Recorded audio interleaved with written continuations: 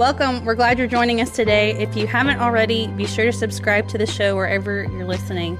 Today we've got Pastor Matt with us to talk and answer questions about the last sermon in the Glorious Design series. This was a really, really intense, kind of felt like sandpaper to my emotions series, but I really enjoyed it. So how are you feeling as we end the series?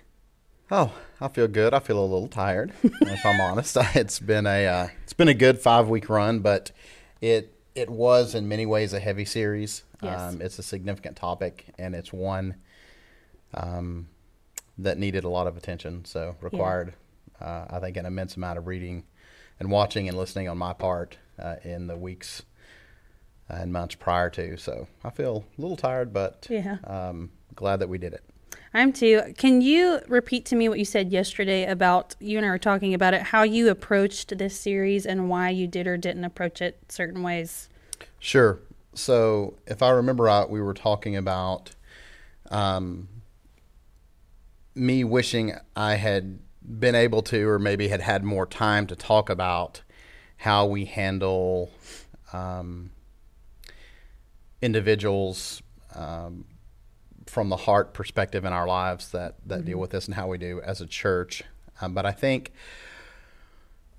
first of all, we needed clarity around these issues. There's a lot of lack of clarity. Obviously, the culture is wildly confused on this, to the detriment of our society and to the great detriment of those who are buying into the ideology themselves. But this is seeping into the church as well.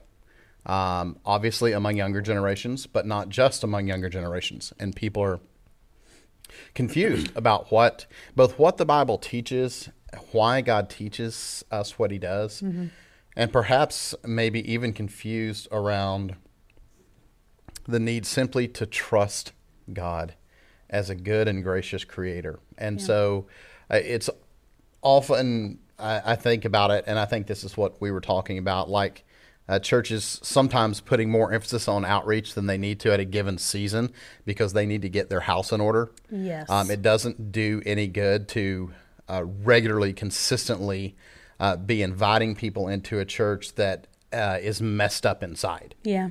Because even if by God's grace they come and they come to faith there, they're coming to faith in a church that has a lot of damage going on and likely will damage them. So there are just times where you need to focus on clarifying what's happening inside the church. Yeah. Getting clear thinking, getting our hearts in the right place so that moving forward, we can move forward with both soft hearts and clear minds around certain issues. No, I really appreciate the integrity of that too, because sometimes I think we bring people into the church, like if I just invite somebody and then they ask me some of these questions, I like feeling prepared, and I like feeling like I know that I am representing Christ well and that I'm representing our church well. So I really appreciate that. Can I kind of say one more thing please. Just along those lines? That I think you clarified quickly was my heart and thinking behind the approach that we took at this series it's primarily directed at our people. Right. Hopefully helping them feel more equipped and be more equipped to think about this, to discuss these various topics that are so hot and so central in our culture right now, and to provide them resources, both online and available in our bookstore that they can pick up and can help them. And we'll see. They will be the ones that determine in time whether or not that happened, but hopefully it did. Yeah, for sure. So I'm going to get specific about just a couple of sermon questions. You mentioned, we talked about Genesis 1:28. Our commission is to be fruitful and increase in number as male and female who are married. The quotes from Rachel Gilson and J.I. Packer point to people separating the procreation element with like the pleasure element. Yes. And so there could be some implication there. So I would like for you to tell us, do you think that as Christians there's like an issue with contraception in general, or do you think just our mindset regarding sex needs to change, or a little of both, or what's your opinion or on that? Yeah, I think those two things are inseparably linked. If our ideology, our understanding, our theology of sex really is modern Protestant Christians, is that it is primarily about satisfaction and pleasure for me, for my spouse, even in the covenant bonds of marriage. then contraception is something we give no thought to at all, really. It's Right. just, it's a tool that helps us achieve that end of self-gratification and self-satisfaction. And I think you're going to have a hard time making a case biblically that that's what's primary with regard to human sexuality as God designed it. What's primary to it, obviously, is the uniting of two in one flesh and one union for the God-ordained purpose of procreation, of being fruitful, filling the earth. So I wouldn't lay down, obviously, any hard and fast lines here, but I think it certainly deserves far more thought, prayer, and introspection than we have given it in decades as Protestants. Birth control specifically. Yes, birth control, all forms of contraception, yes. Yeah. And simply seeing, because if we're honest, about 85% of the way that we think about sex is informed by our culture. Mm-hmm. We just go, but inside marriage. Yeah. But once that's said, if you listen carefully and in conversations with friends as we talk, it's largely a secular view of sex. That it is all about enjoyment, all about self-fulfillment, all about self-pleasure, and pleasure inside the context even of marriage. And that's a part of it. Yeah. And that's part of God's goodness. One of the things that I didn't say in the sermon was, can you imagine, I mean, we're glad that God made sexual interaction pleasurable, because if it were say part of the fall, like giving birth, there would be almost no children anywhere.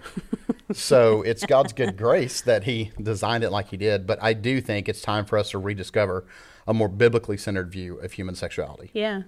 Do you think that causes issues for, I'm just kind of deviating from the plan a little bit, but like for newlywed couples? So like I remember getting directed to like Song of Solomon a lot before I got married. Like, yeah, it's all about, you finding pleasure in each other. And I think that's true, but how do you think this affects, people newly married when they have a wrong view of this or a twisted view? Yeah, I think it affects newly married people. I think it affects married people, married Christ followers who spend years and years and years dealing with guilt and shame and questions about, is something wrong with their marriage, or, something wrong with who they chose, even though, they've chosen who they've chosen and they're united in Christ. But the Bible doesn't lay out any standard for intensity and frequency of sexual interaction within marriage. It's good and it's beautiful and it helps reinforce the union that's there. Mm-hmm. But again, if we understood the pleasure as being inexorably linked to the potential of procreation, right, I think it would relieve some of the stress and some of the strain that we believe in marriage around the place of sex and what it should or should not be doing. Right. Yeah. So another pivot question, you mentioned Pride Month, and a couple weeks ago you talked about we should respond. This is where you got a little bit more person to person kind of thing, but you said we should respond with both compassion and conviction. So this is an opinion question. How do you see Christians responding with compassion and conviction with Pride Month? And you said it's a month-long celebration of this quest for personal self-acceptance. So obviously, like, there was a little bit of like, you see Christians going and marching in pride parades to show love, but how do we balance the acceptance and the compassion and the conviction? Yeah. And I just want to say here, as I did in the message, to make sure all my cards are on the table, that phrase I was quoting was from Kevin DeYoung, who had a great article on very well thought out and well written on Pride Month, on its history, on what it's trying to do, on what the whole movement by co-opting the word pride is doing there. I would have to say, I don't see anything loving about Christians marching in a pride parade. I think that they are, to borrow a phrase from J.I. Packer, well, no, this is DeYoung too, soft-hearted but muddle-headed. Mm-hmm. And we need to be soft-hearted and clear-minded. Right. We need to have minds that are theologically formed, because that leads to truth, and truth and love can't be separated from one another. Mm-hmm. So if I'm marching to support an ideology, a lifestyle, a belief system that I know God teaches clearly and consistently throughout his word to be rebellious against him, to be sin, and to be destructive, Yeah. not only to those engaging in it, but to the fabric of human society. I don't know what's loving about that. Yeah. I think Christians believe, some will believe that they're being loving, but that's because they're muddle-headed. That's because we have been intellectually lazy for a long, long time as Protestants. Yeah. And so, yeah, I just don't. Behind that, you'll see many. I mean, there are going to be some who march in the parades. There are going to be some who wave a rainbow flag or put it up at their homes. But there's going to be significantly more who are posting rainbow things on their social media posts For sure. and all of that. And as first and foremost, as Christians, we are disciples of Christ. Right. We are those who have, through God's good grace, been called to allegiance to Christ before and above all else. Yeah. And so it's very hard to look around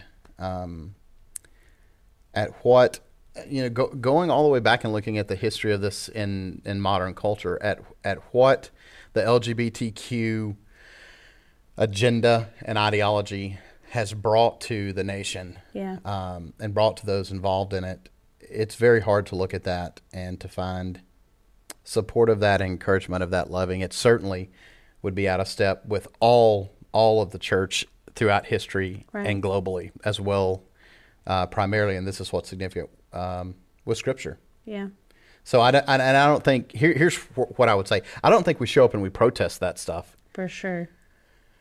But I just can't, as a disciple of Jesus, I can't find a way for me to celebrate that. I can't find a way for me to clap for that. Yeah. Because I believe it's destructive to those involved. I believe it's destructive to those looking at it. I believe it's teaching lies and perpetuating them. So, yeah. And I think if I'm sitting with someone at lunch who's in that community, I give them respect and love, and I treat them as a human being made in the image of God, one for whom Christ died. Yeah. But that doesn't mean I have to agree with that. It doesn't mean I'm going to wear Pride Month products. Yeah. And at the very basis of this, it's very crafty marketing. Yeah. But the consequences of it are huge. Yeah. And it is absolutely government sanctioned and corporate sponsored. And I don't think followers of Jesus, the church, needs to be engaged in it at all. Yeah, there's a little bit of, and I sense this from you too, there's just, I think some of us might be grieving how we thought was the right way to handle this. There's a little bit of, it's almost like a repentance thing. Like, you're like, okay, I had an agenda here, and now I have to believe you, Jesus, in turn, and trust that as much as I think we don't believe that Jesus will love someone as much as we will portray to love someone. Like, we feel the need to shoulder, I don't know if I'm saying that right. Like, we feel the need to shoulder people's impression of the church and of Jesus, and to make them soft-hearted to Jesus. But I forget that's the Holy Spirit's job. It is. To soften people. And it is my job to be in step with the Spirit. And if I think I love people who struggle with this, how much more does Jesus love them? You know? And to trust his way is actually to love them well. And it feels wrong in the moment, but then when you just sit with the Lord, it's like, trust me or don't, but trust me, because I love them more than you do. Yeah, no, you're absolutely right. And it feels wrong because especially, and I think the younger you are, the more this is just the water you've swam in all your life. Yes. So it's very hard to start differentiating that from the truth. But it feels so wrong because you've been sold a lie. We've been sold the lie that to love and to show compassion and to represent the church well, you've got to affirm them. Yeah. And the subtle nuance there is what we hear is we need to affirm them as human beings. Yeah. But what they're saying is you need to affirm their choices and behavior and their worldview.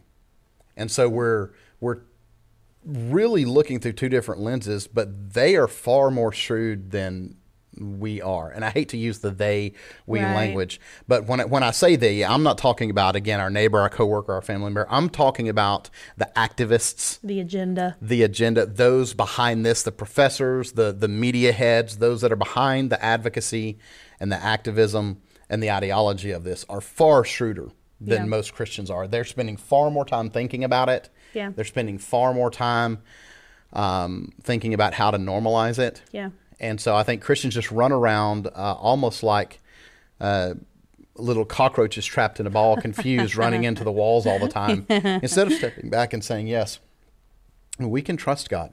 Yeah. We can trust God. We don't have to defend his word. We just need to let it loose. Yeah.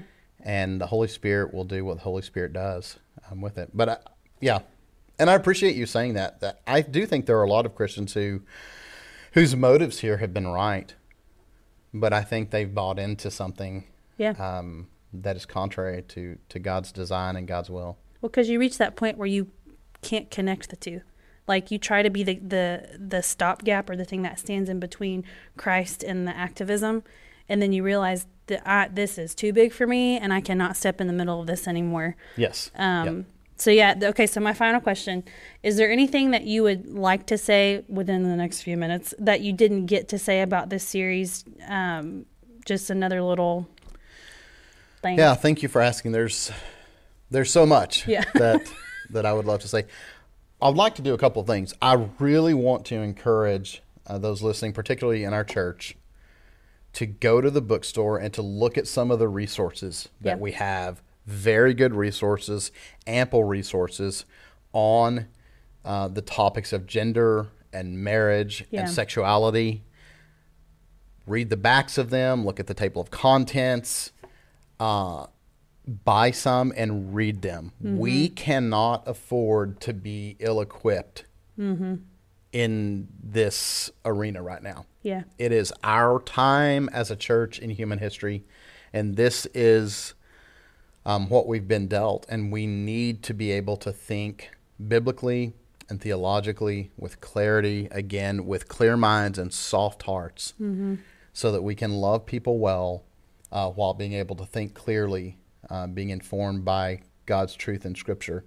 So I want to encourage people to do that, and especially if you have a family member, if you have a son, a daughter, a grandson, a granddaughter, a sibling, whatever the case is, or maybe a close friend, a coworker that is dealing with one of these issues, if you really want to be helpful and thoughtful to them, go look at these resources. Right. And find some that you think are going to be helpful, and just work your way through them. They're not difficult reads, but God has given us these men and women, and we've talked about this before. Yeah. As as guiding voices Yeah. through this, and they're great and helpful. So I would say that.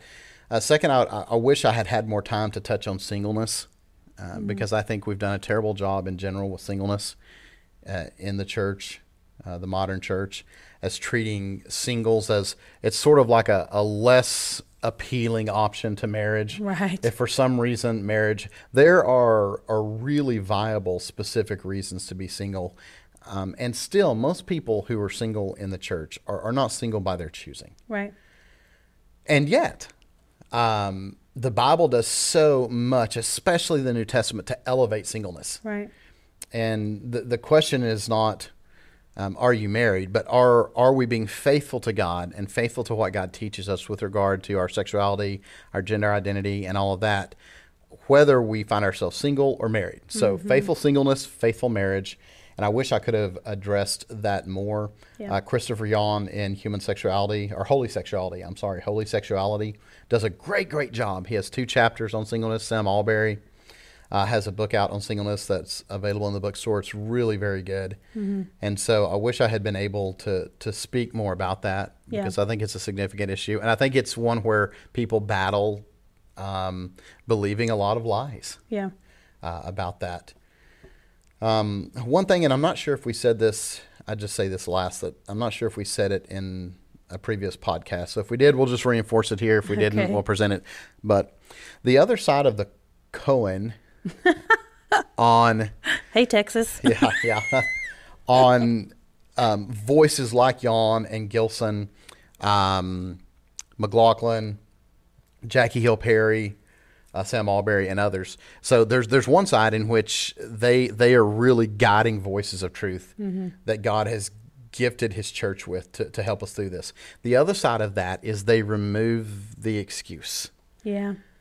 For those in our churches who are experiencing same-sex attraction, maybe experiencing issues of gender confusion or uncertainty, remove the excuse that they might be tempted to have, or maybe the argument that they might be tempted to make, but you don't understand my situation, but right. my thing is unique, but I don't know how to follow Christ and be faithful here.